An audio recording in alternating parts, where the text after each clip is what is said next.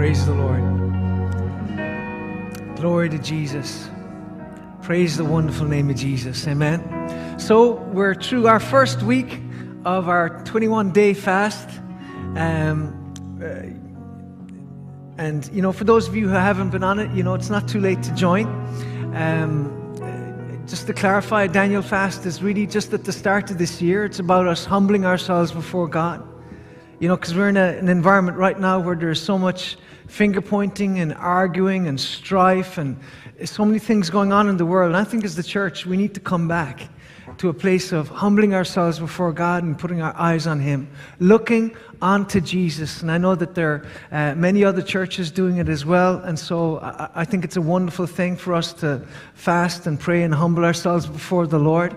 And I didn't announce that it was 21 days last week because I was afraid. I didn't know if I'd make it through the first week. So I said, you know what, we may just draw a line in it after a week because I've never gone for more than a day without meat or bread or any of these things. But, you know, praise God.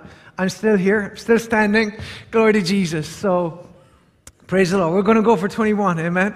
We're going to go for broke. So, just as well to remind you, like I said, our day of prayer next Saturday, we have over 60 churches are going to be involved. We have churches from Northern Ireland, Southern Ireland, even Scotland, I believe.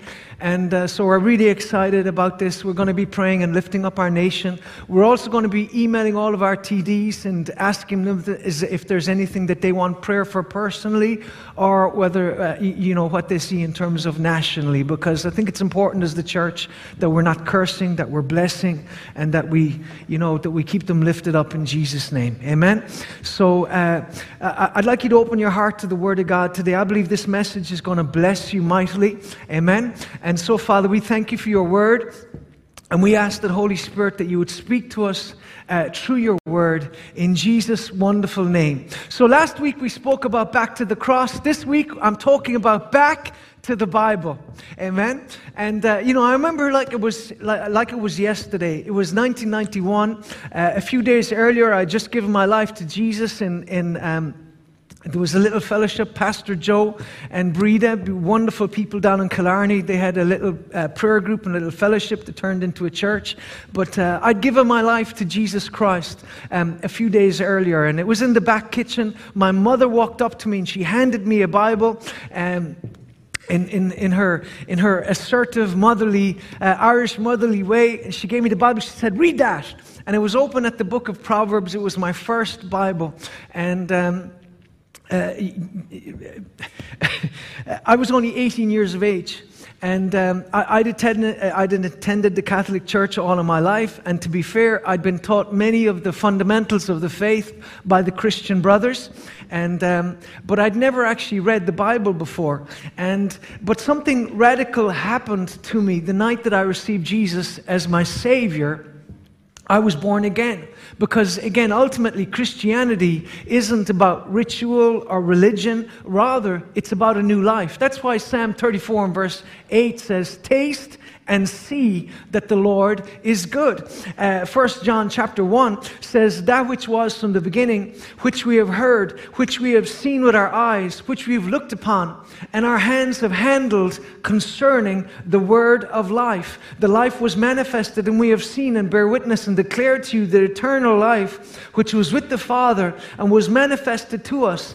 That which we have heard, that which we have seen and heard, we declare to you, that you also may have fellowship with us. And truly our fellowship is with the Father and with His Son, Jesus Christ." So here, the disciples are saying, this isn't theory. This isn't some abstract theory. This isn't some, you know, mystical, religious ritual. This is what we have seen, which we have heard, which we have felt, which we have touched.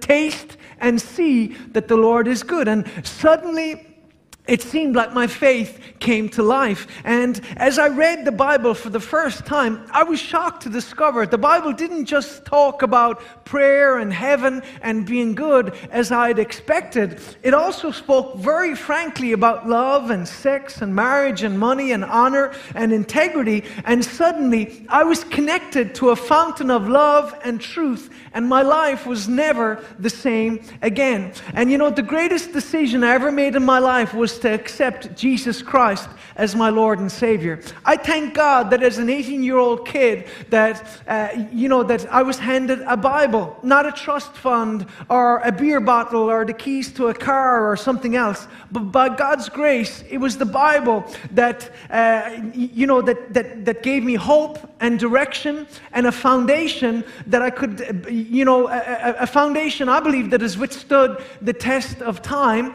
And, I have no regrets here today as a 47-year-old man, because I look back and I see that was such a crucial time. It was a defining moment when that Bible was put into my hands. Psalm 103, and I want to read it here in the Amplified Bible. Psalm 103, and it says, bless, affectionately, gratefully praise the Lord, O my soul, and all that is deepest within me. Bless His holy name. And verse 5, it says, who satisfies your mouth, your necessity and desire at your personal age and situation with good, so that your youth renewed is like the eagles, strong, overcoming, soaring. How many of you are believing this year that your youth is being renewed like the eagle? In Jesus' name, we believe those wrinkles are going to go, amen? Hallelujah. But we believe, our youth is being renewed. But here we have this promise that He satisfies your mouth, your necessity and your desires. Isn't that good to know that God doesn't just meet your needs? Amen. Praise God that it says God will meet all your needs according to His riches and glory by Christ Jesus. But God has promised more. It says who meets your necessity and your desire. Amen. Delight yourself in the Lord. He will give you the desires of your heart. And so here we see a God who knows us so intimately. He knows at which stage of life we are at and what our particular needs are relevant to that particular stage of life that we're in. Who satisfies your mouth, your necessity and desire at your personal age and situation with good, so that your youth is like the eagles. Amen. So the youth is renewed like the eagle. So we thank God for that. The Bible enabled me to navigate the challenges of each season of life. The Bible kept me, from promiscuity and pornography and alcohol and drugs as a young man in college.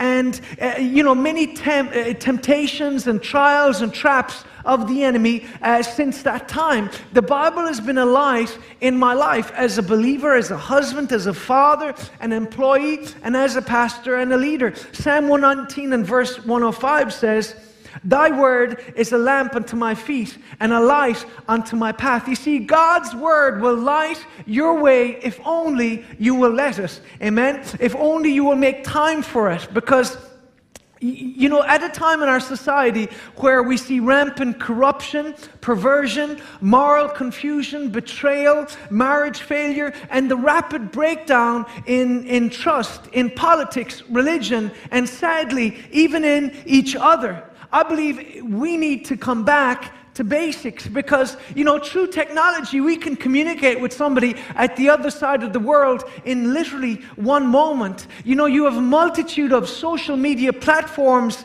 to choose from by which you may communicate with the world, phone, email, etc., all of these things. And yet, ironically, one of the greatest problems in our society right now is loneliness. Even in the UK, they now have a minister for loneliness, and I think it's tragic. It's a tragic indictment of where we're at, because in our rush to create a perfect world, we have left some things behind. There's some things along the way, things like decency and honor and love and integrity and kindness, respect, faithfulness, family, community, and faith.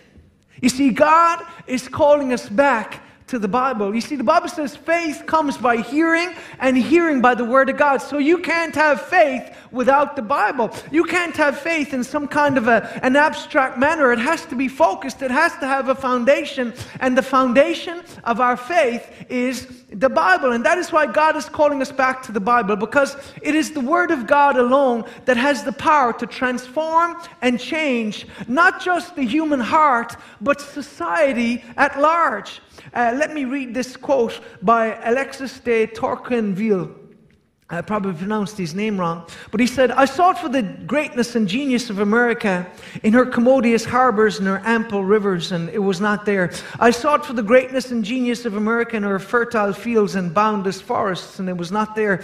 I sought for the greatness and genius of America in her rich mines and her vast world commerce, and it was not there. I sought for the greatness and genius of America in her public school system and her institutions of learning, and it was not there. I sought for the greatness and genius of America in her democratic Congress and her matchless Constitution, and it was not there. Not until I went into the churches of America and heard her pulpits flame with righteousness did I understand the secret of her genius and power. America is great because she is good, and if America ever ceases to be good, she will cease to be great. You know, these are prophetic words indeed that not only apply to America, but I believe can be applied to the whole world.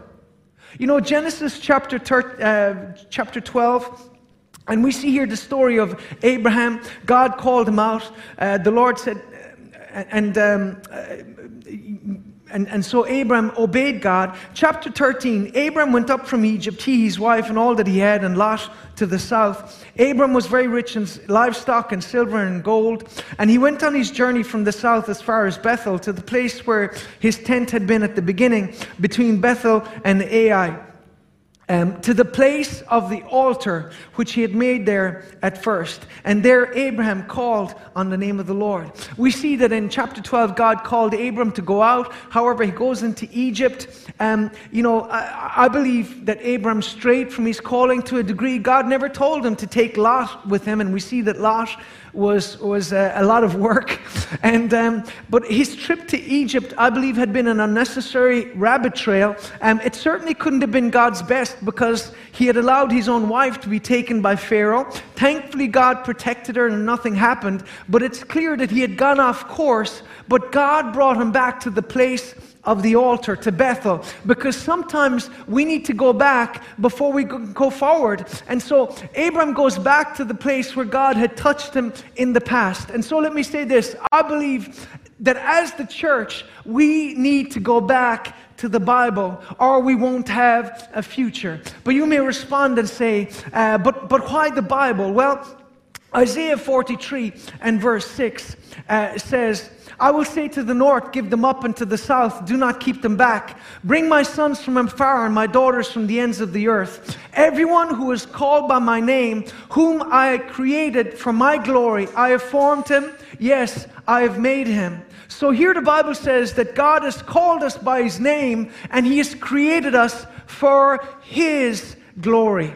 I think this is so important for us to understand this. 1 Corinthians chapter 10 and verse 31.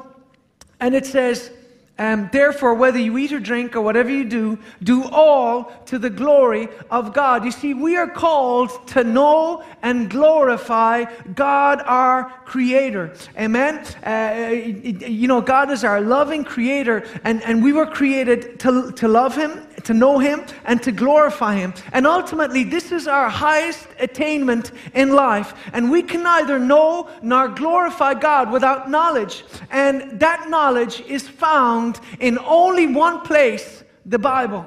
Amen? God's eternal, infallible, unchanging Word. You see, Christ declared in his Word, that not one jot or tittle would be removed from the law till all come to pass. So Christ declared that the Word of God is eternal. He also quoted extensively from the Old Testament. John chapter 5 and verse 46, and it says, for if you believed Moses, you would believe me, for he wrote about me. So we see that even the writings of Moses are speaking prophetically about Jesus Christ. And he said, but if you do not believe his writings, how do you believe my words? So again, the Old Testament prophesies about the coming Messiah, Jesus Christ. John 1 and verse 45, Philip found Nathanael and told him, "We have found the one Moses wrote about in the law, and about whom the prophets also wrote, Jesus of Nazareth, the son of Joseph." So don't be one of these Christians who dismiss the Old Testament as irrelevant. No, it's all God's Word. The Bible contains the Old and the New Testament, and we must regard both as the Word of the Lord to us. Amen. Jesus said in Matthew chapter 12 and verse 40, just as Jonah was 3 days and 3 nights in the belly of the great fish, so too the Son of Man will be 3 days and 3 nights in the heart of the earth. So clearly Jesus took the Word of God literally. He believed it was God's Word. He didn't regard them as fairy tales or fables. Rather, he believed it was complete truth from God. So in the Bible we discover a number of things, and I'm going to go through them today. And the first one is this: the love of God. How many of you know that old beautiful children's song, "Jesus loves me, this I know, for the Bible tells me so"? So if you want to know about God's love, you must read the Bible. It's more than just a cute kids' church song. It is the declaration of a profound truth. John 3:16, "For God so loved the world that he gave his only Son, that whoever believes in him should not perish, but have everlasting life." Amen. So the Bible tells us that we are loved. And if we were to be honest, what was the one thing that drew us to him? It was his love.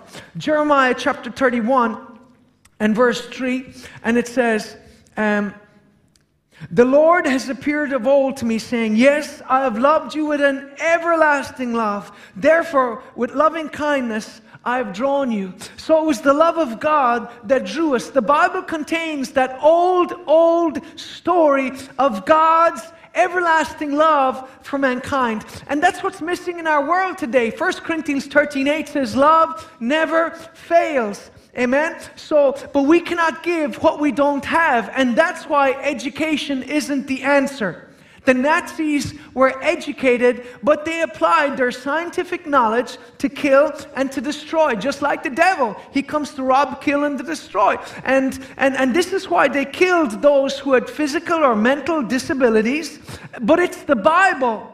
And I think this is important. It's the Bible and not a scientific manual or a socialist manifesto that teaches us the immense value of each human life, the immense value and significance of every human life. Amen? So, and that's why those who endorse abortion or vote for those who do are sadly ignorant of God and his love. 1 John 4:7-8 says, "Beloved, let us love one another, for love is from God.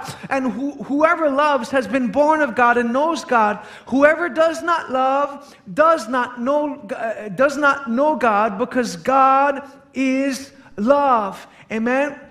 It doesn't say God is power, even though clearly he has power. It doesn't say God is holy, and he is. Rather, it says God is love, and just as he has loved us, we are called to love each other. Amen? And the Bible teaches us to love. Amen? 1 Corinthians chapter 13. And it says, "Though I speak with the tongues of men and of angels, but have not love, I become sounding brass or a clanging cymbal. And though I have the gift of prophecy and understand all mysteries and all knowledge, though of all faith so that I could remove mountains, but have not love, I am nothing. Though I bestow all my goods to feed the poor, and though I give my body to be burned, but have not love, it profits me nothing." Amen? So again, the Bible teaches us to love, and love has a cost. Love has a cost. The cross is a reminder that love always pays the price. So firstly, the Bible teaches us, in the Bible we discover the love of God. Secondly, in the Bible we discover the life of God. John chapter 1 and verse 4. And it says, "In him was life, and that life was the light of men. And the light shines in the darkness, and the darkness did not comprehend it." So the Bible says, in him was life, and that life was the light of men. And verse 14, "And the Word became flesh and dwelt amongst us." This is the miracle of the incarnation, that the Word became flesh and walked among us. Amen. Hebrews chapter 4 verse 12. The word of God is alive and active, sharper than any double-edged sword. It penetrates even to the dividing soul and spirit, joints and marrow. It judges the thoughts and attitudes of the heart. You will never understand who you are until you read the Bible. Amen. Because the Bible has the ability to divide between soul and spirit. This is the tragedy. Some people in our generation, there are many people who seek to judge the Bible, not knowing that one day the Bible will judge them. Jesus said, the words that I speak to you will judge you in that day. John 12 and verse 48. The words that I speak to you will judge you. Why? The Bible will ultimately judge us. God's word. John 10 and verse 10. Satan comes to rob, steal, and to destroy. I've come that you might have life. Jesus declared that he came that we would have life. It's interesting, he didn't say I came that you would have a religion, or that you would have a moral framework, or that you would have rules and regulations. Yes, there is morals obviously within the Word of God, but Jesus didn't come to give us a religious label. He said, I've come that you would have life. And that word in the Greek is zoe, which means life. It literally means the God kind of life. You see, we're called to have a miraculous life. Miracles should be normal to the believer. Amen? It should be normal for us to experience God. I remember many years ago when I was praying about this church, I used to get up at 4 or 5 o'clock in the morning, go for a 2 or 3 hour walk and pray and seek the face of God. And I feel sorry for some ministers who try to plant churches, by just taking, a formula from somebody else and try and institute that. No, whatever you do in life, it's got to be born of prayer. It's got to be born out of God's presence. But I remember there was a shopkeeper who used to drive past me in this little village in Kildare I was living in, and he said, what are you doing in the mornings, going walking in those ungodly hours of the morning? I said, well, to be honest, I said, I'm praying. I said, I'm talking to God. And he said, I suppose that's all right. He said, the problem is when he starts talking back to you. It's rather, he said, the problem is when you think he starts talking back to you. And this is, unfortunately, the way people think that prayer has to be a monologue. But you know what? We serve a God who will speak to us because we've received the life of God in our spirits. Life in the same nature and quality as God himself. You see, Jesus didn't come, like I said, to give us rituals, but rather new life straight from heaven. John chapter 5 and verse 24. And we have this glorious promise here. Most assuredly I say to you, he who hears my words and believes in me, and him who sent me, has everlasting life, and shall not come into judgment, but has passed from death to life. John 6:47, and it says, most assuredly I say to you, he who believes in me has everlasting life. And so the eternal life that Christ came to give us is nothing less than the very life and nature of God himself. And this is why John chapter 1, addressing this, said, but as many as received him, to them he gave the right to become children of God, to those who believe in his name, who are born not of blood, nor the will of flesh, nor the will of man, but of God. So you see, we truly are children of God. I know that sometimes people, say that and they don't even understand what it means, but truly, like the song goes, I am a child of God. Through Christ and through the Bible, we are children of God. You see, Jesus said in John 6 and verse 63, the Spirit gives life, the flesh counts for nothing. The words I've spoken to you, they are full of the Spirit and life. And you see, as we read this book, our hearts are transformed. Amen. Our hearts are changed and our minds are transformed in Jesus' name. 1 Peter chapter 1 and verse 23, talking about this, and I know I'm quoting a lot of scriptures, but the Bible has a lot to say about itself. And it says, having been born again, not of corruptible seed, but incorruptible, through the word of God which lives and abides forever. You couldn't have been born again without the Bible. Amen. This is so important for us to grasp. It's only because of the Bible we've been born again through the eternal, infallible, incorruptible word of God. Jesus said in John 4 and verse 4, man shall not live by bread alone, but by every word that comes from the mouth of God. You see, the word of God contains the life of God. And as we read this living book, the life of God is released into our lives. Amen. The Bible is truly food for our soul. That's why Jesus said, you must be born again. So what we did in the Bible, we discovered the love of God. Secondly, the life of God. Thirdly, the truth of God. My wife, Joanna, she found a youth devotional, and she wanted to give it to my son, Joshua, who's 10, nearly 11. And he said, I'm not going to read that. Look at the way they're dressed.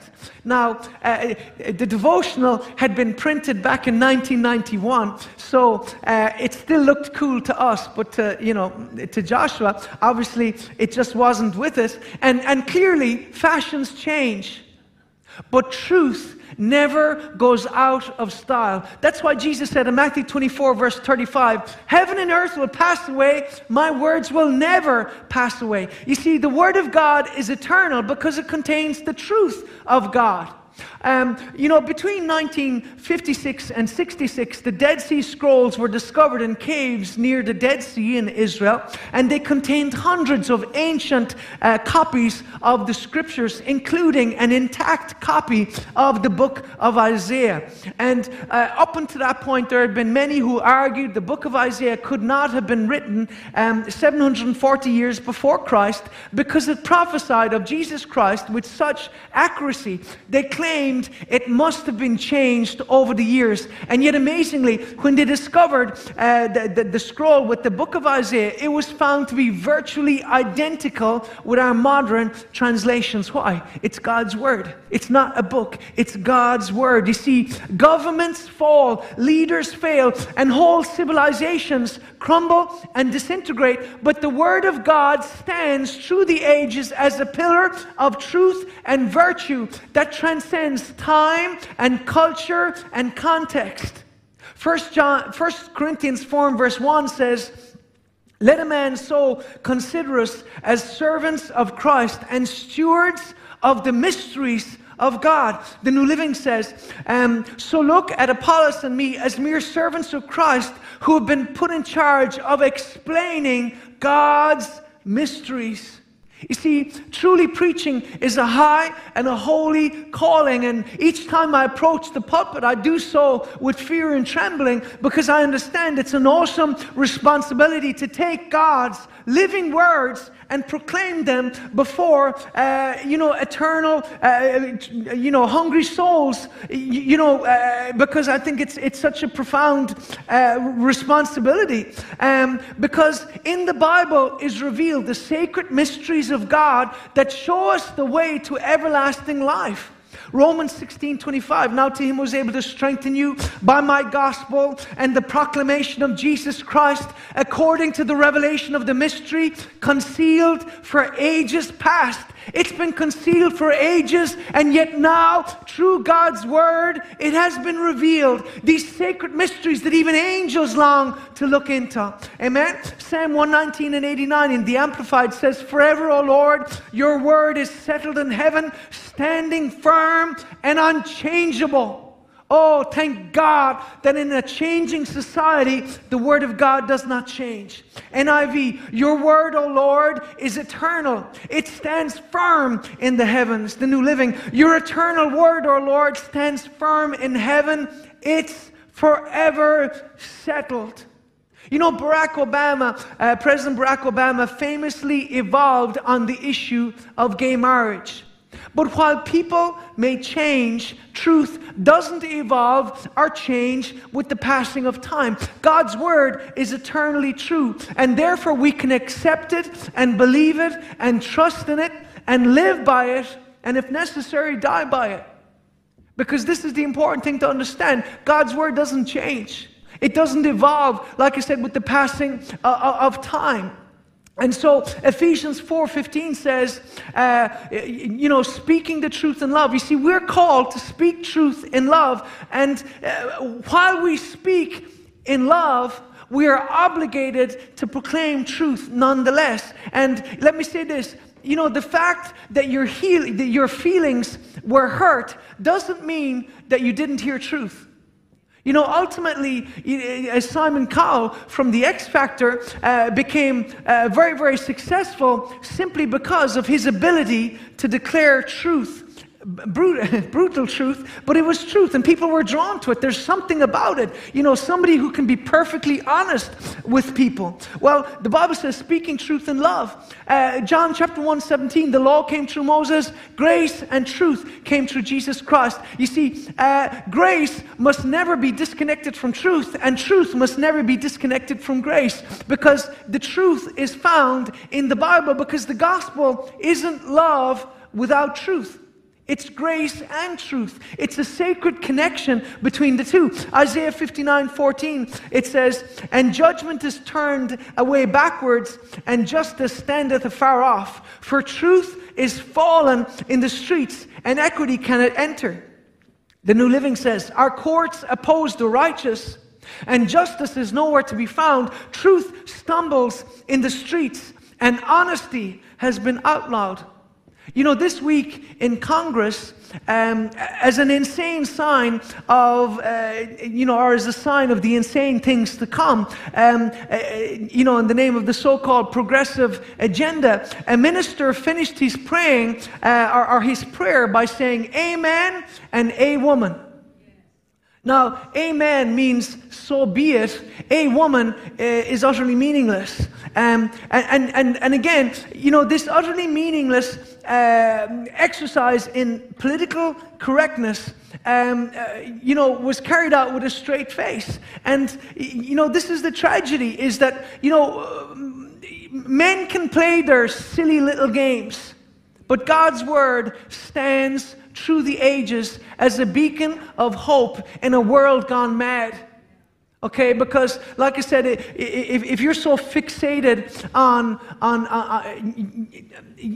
a simple word like amen, just because it contains 3 letters M-E-N, it's an indication of how petty and pathetic and deluded you actually are. So again, 2 Timothy chapter 3 and verse 16, 2 Timothy 3 and verse 16 says, all Scripture is given by inspiration of God and is profitable for doctrine, for reproof, for correction, for instruction in righteousness, that the man of God may be thoroughly equipped, thoroughly equipped for every good work. So the Bible says it's given by inspiration of God. Yes, it was written by men. However, it was authored by God through men, I think is a more correct way of expressing that. And so the Bible is the truth of God because it was born of God. And again, 2 Peter is a parallel verse, 2 Peter 1 and verse 20. And it says, knowing this first, that no prophecy of Scripture is of any private interpretation. So it's not a matter of my truth and your truth and whatever you feel. No, it's not of any private interpretation. It says, for prophecy never came by the will of man, but holy men of God wrote as they were moved by the Holy Spirit. So ultimately we recognize that God's Spirit was the author of God's Word. The Bible is the truth of God because it was born of God. Now, being committed to truth in a time of near universal deception can be dangerous, amen, because being faithful to God's word may mean that you end up being excluded or defriended or branded as a radical, a heretic, or right-wing, or being dismissed as being on the wrong side of history. Personally, I've always been more concerned about being on the wrong side of eternity, because ultimately you can be celebrated by this world by saying what they want to hear, but you can end up burning in hell for eternity. So I don't think that's very wise. I want to be on the right side of eternity, but we're seeing because we're talking about through the Bible. Not only do we discover the love of God and the life of God, but we're talking about the truth of God. And so we've seen a proliferation of lies in the world of politics and media. Fake news has led social media platforms to provide so-called fact checkers, because you're not allowed to think for yourself anymore. They're there to tell you what to think in case you start getting ideas about yourself, because you don't want people thinking for themselves. That could be very dangerous.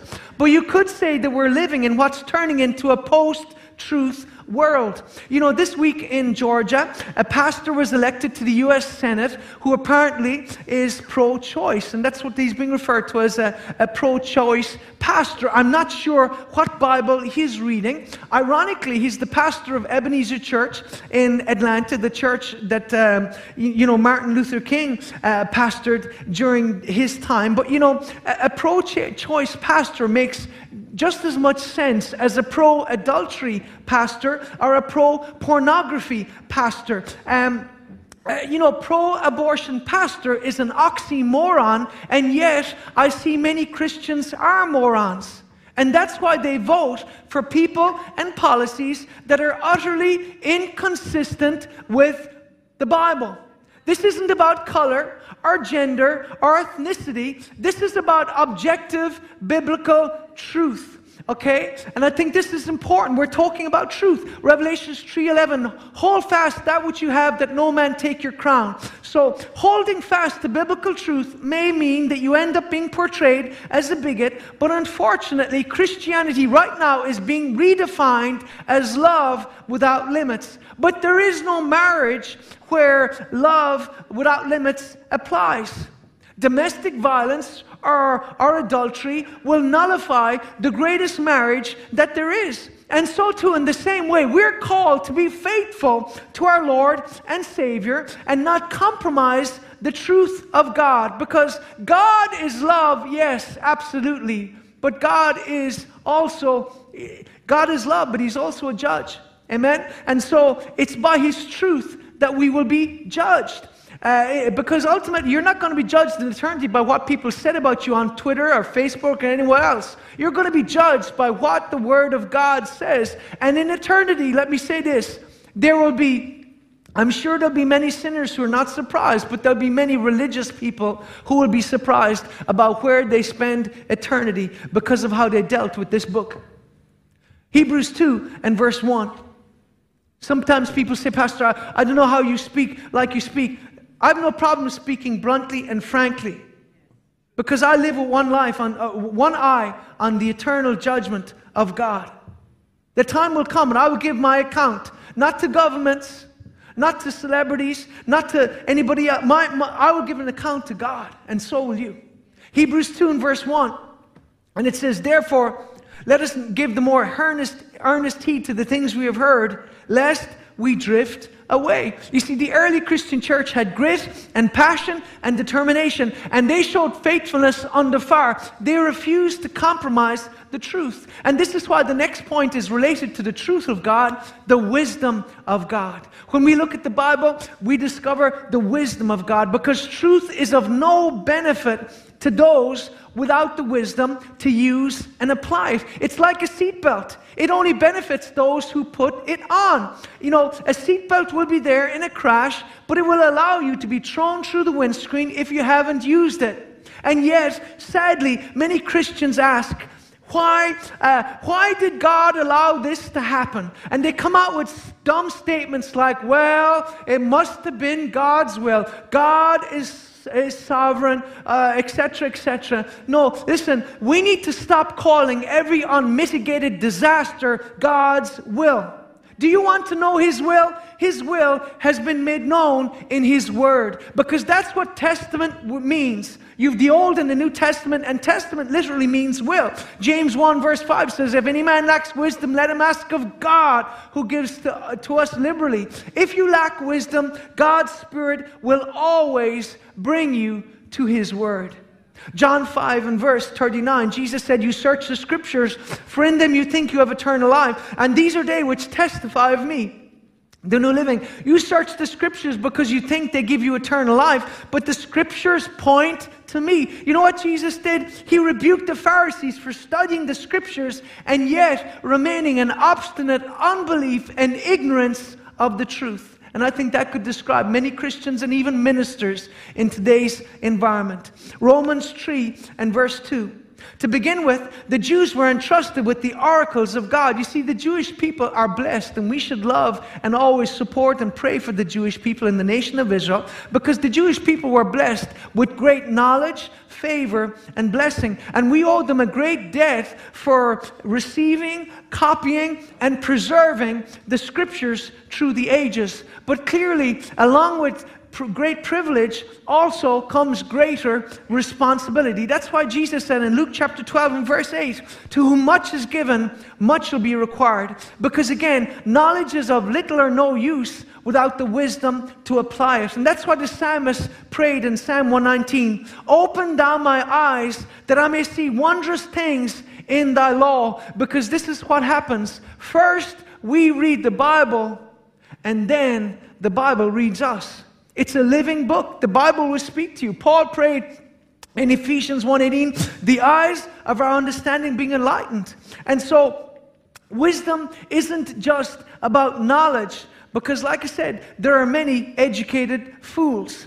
Matthew chapter 13 and verse 13, and it says, therefore I speak to them in parables, because seeing they do not see, and hearing they do not hear.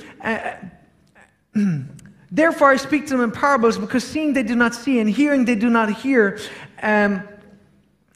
nor do they understand. So again, God wants us to gain understanding. You know, wisdom, I believe, is more than just simply knowledge, it's understanding. 2 Corinthians 4 and verse 4 says, whose mind, verse 3, even if our gospel is veiled, it's veiled to those who are perishing, whose minds the God of this age has blinded, who do not believe, lest the light of the gospel of the glory of Christ, who is the image of God, should shine on them. So the Bible says the God of this age has blinded their minds. Wisdom isn't just about knowledge, because like I said, there are many educated fools in this world. A PhD won't get you to heaven, and a doctorate won't stop you going to hell.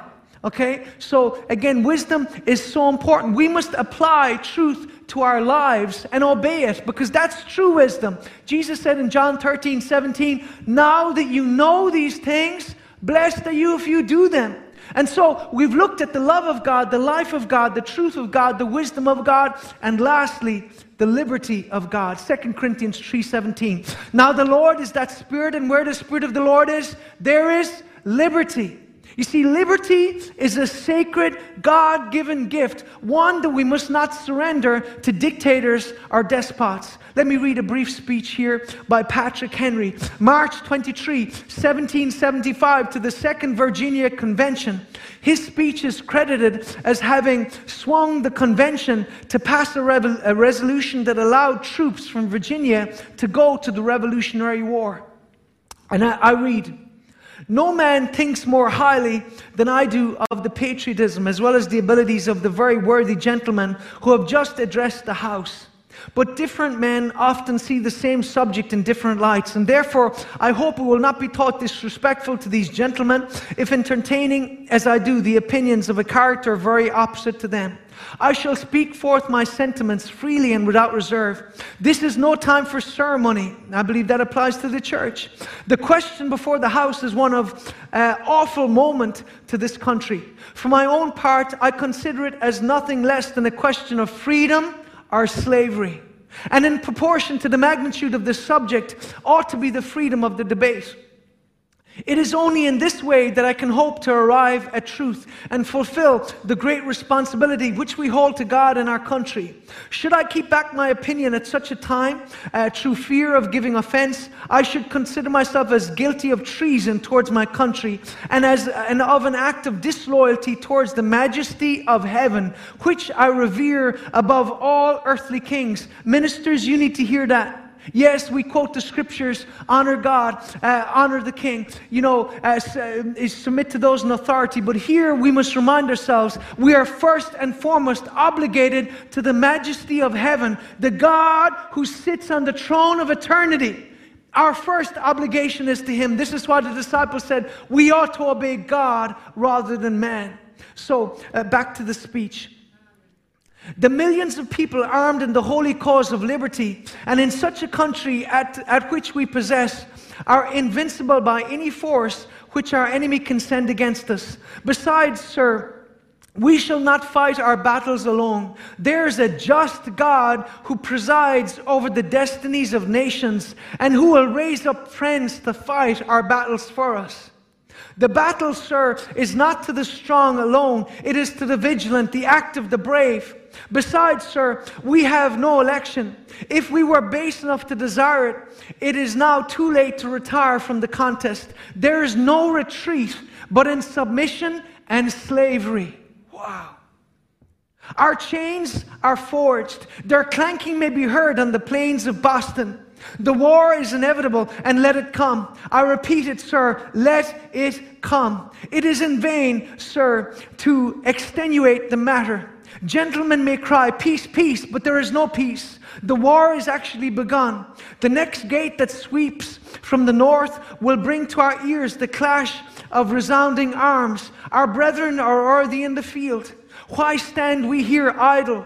What is it that gentlemen wish? What would they have? Is life so dear, or peace so sweet, as to be purchased at the price of chains and slavery? Forbid it, Almighty God.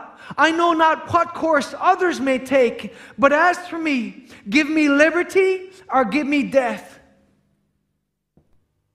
You know, hundreds of years later, over 200 years later, the words of that speech still stir my soul.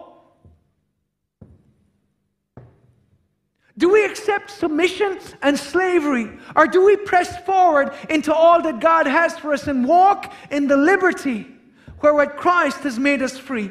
Amen? So as you can see from this speech, liberty isn't guaranteed to the next generation. You have to fight for it, or you may forfeit it. You only have to look at photos of Iran from the 1960s to see this. Look at pictures from Iran in the 1960s. You'll see men and women walking around, women wearing mini skirts and dressed in the fashion of the day. Today, you look at Iran and women walking around in burqas, hanging gay people from cranes,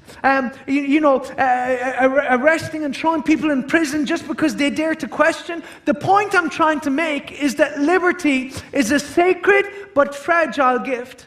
I'm not trying to be melodramatic or extreme, but it seems like we are sleepwalking into socialism. There's no doubt that unless things radically change from the current trajectory that our society is currently on, that our children won't recognize the world that we grew up in compared to the regulated, controlled existence that they will be forced to endure. Yet freedom and liberty are rooted in the Judeo-Christian values that gave birth to the Western world. And therefore, the further our society goes from the Bible, the less free it becomes. Because freedom is from Christ, and it's the Spirit of truth working with the Word of truth that leads us to liberty. Just as Jesus said, you shall know the truth, and the truth will make you free. Let me read this quote by Edwin Meese. America was founded to be a beacon of liberty, particularly religious liberty. The framers of the Constitution sought to preserve religious liberty to such an extent that they made it the first right protected in the Bill of Rights. Why the first right? Because they considered it to be of paramount importance. Let me read the preamble to the Irish Constitution, which I believe is very relevant to the environment we're in right now.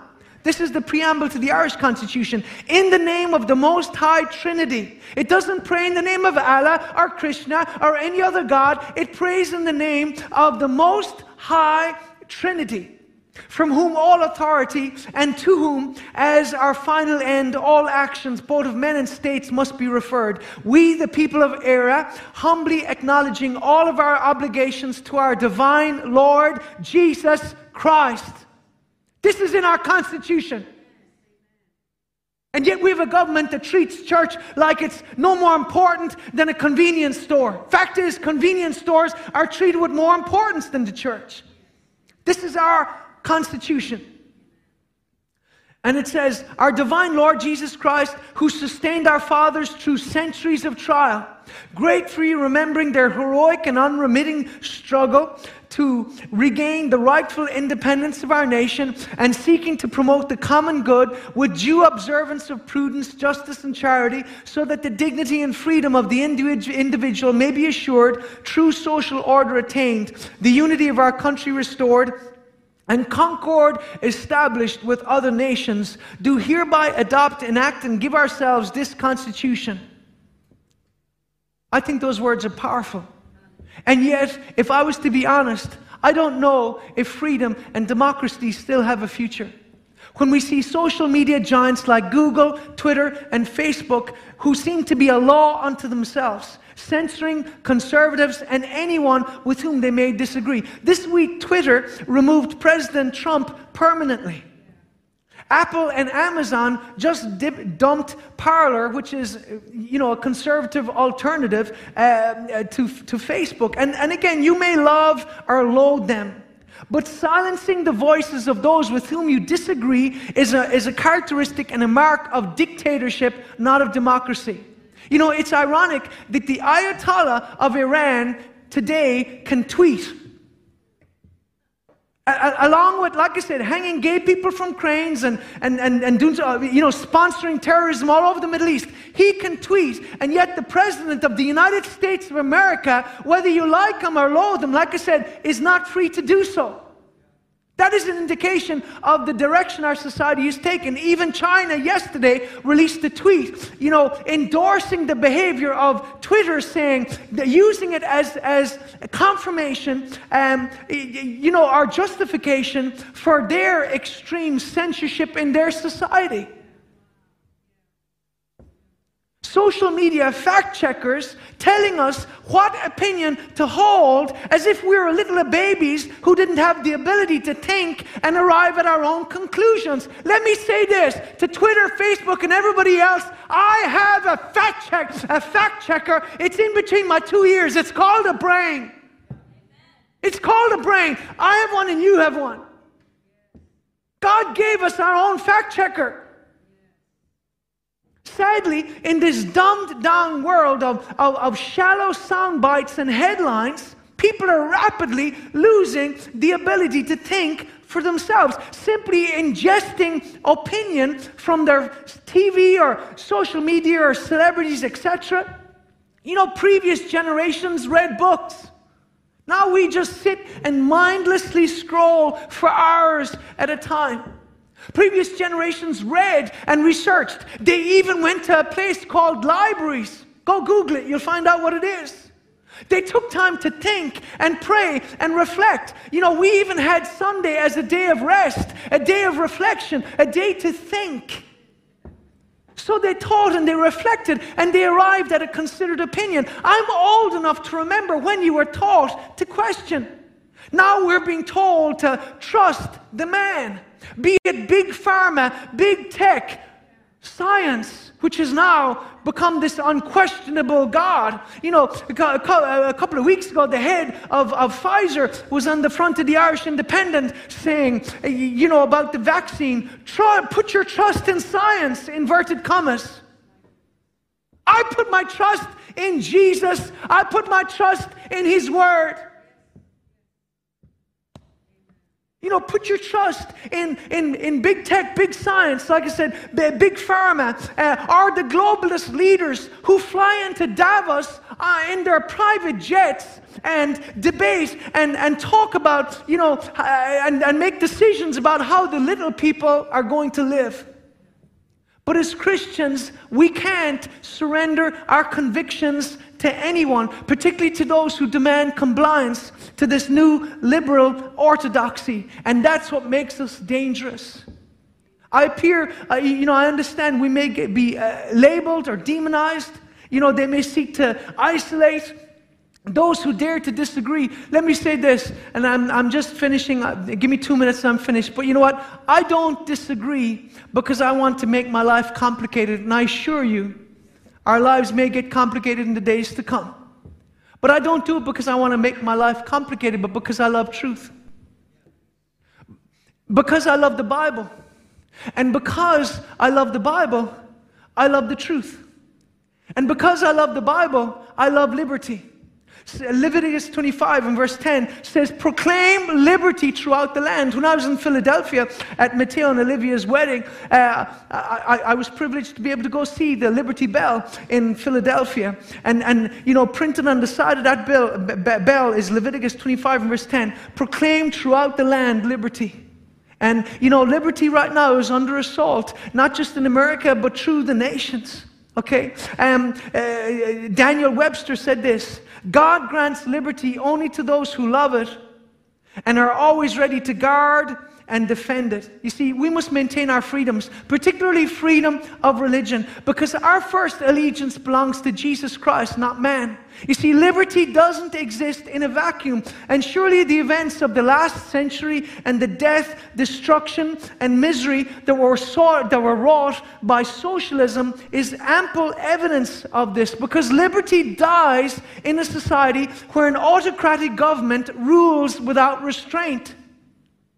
You know, even if it is in the name of the, inverted commas, greater good, because both Stalin and Hitler could have claimed to have been doing the very same thing with all of the things they were doing, that it was for the greater good. But one thing is clear, and that is liberty and freedom is under assault. And we're naive to think that a society that doesn't love God and doesn't love His Word will continue to remain free.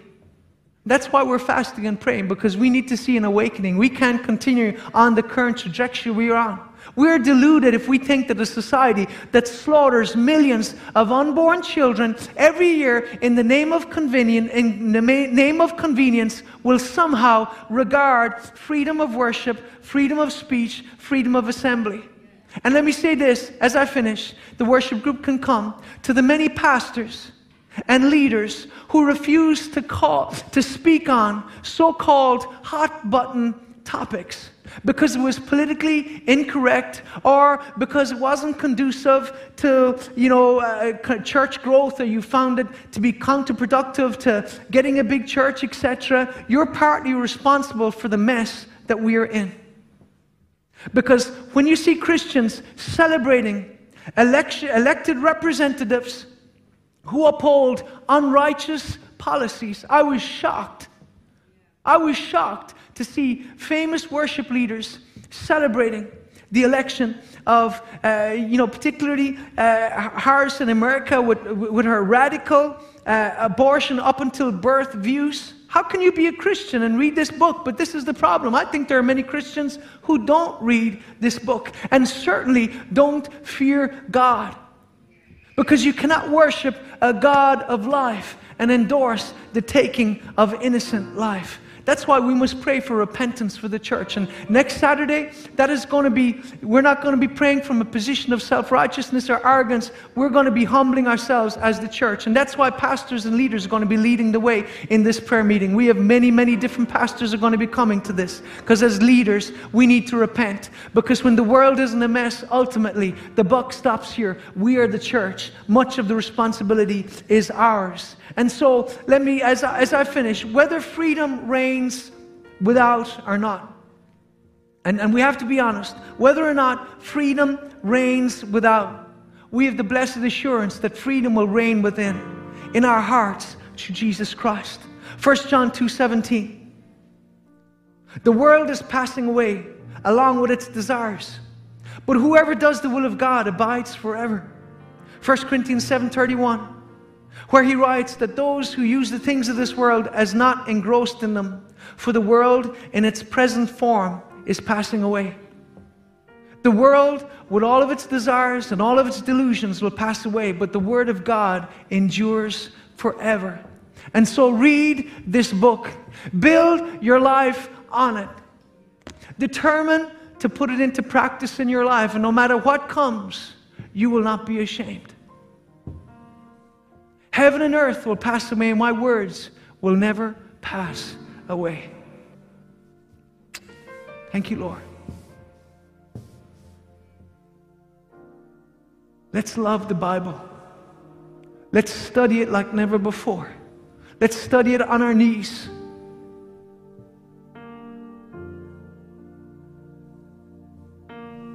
Let's understand it. You know, I got so many Bibles everywhere in my house, in my office, in my bedroom, various rooms. There's Bibles everywhere because I'm always looking to read the Bible, and I want to do studies with my children. But you know, I've got a big Matthew Henry's Bible commentary. And you know, one of the things I was struck by was George Whitefield. Apparently, he read it through 3 or 4 times. This is a huge commentary. He read it 3 or 4 times through. The last time he read it through on his knees. And then we wonder why these men experienced revival. I'll tell you why. They loved God and they loved His Word. You know, the book of Isaiah says, on this one I will look, on him who's of a humble and contrite spirit and who trembles at my word. And so I just want to finish by praying a prayer with you. We must be a people that tremble at the word of God. And so, Father God, we just thank you, Lord. We just repent, Lord God. We repent of our prayerlessness, Lord. We repent of being distracted by worldly entertainment. We repent of not giving more time to your word. And we ask today, Lord, in the name of Jesus, that you would give us a hunger for your word, because you said man doesn't live by bread alone. Your word is food for our soul. And so, Lord God, we pray in the name of Jesus. We pray, Lord, that you would give us a deeper understanding of your word and a greater hunger for it like never before. In Jesus' name. I pray for every person watching, Lord God, that they would take their Bible from off the shelf, Lord, that they would get a pen, that they would start to highlight it and, you know, underline it and write notes in it and study it and seek to understand, Lord, because your Spirit will teach us, Lord, if only we will open that Bible and read it in Jesus' name. Back to the Bible. Bring us back to the Bible, Lord. Bring the church back to the Bible.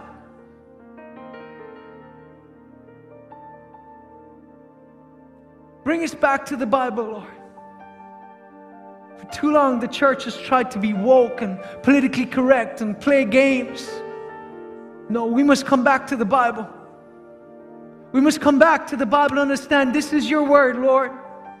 This is God speaking to me. And just like Isaiah, Lord, here I am, send me. Help us to put your word into practice. Help us to be doers of the word, not hearers only, deceiving our own selves. In Jesus' name. Forgive us for those times where we've disobeyed your word, where we've neglected or ignored your word, Lord God.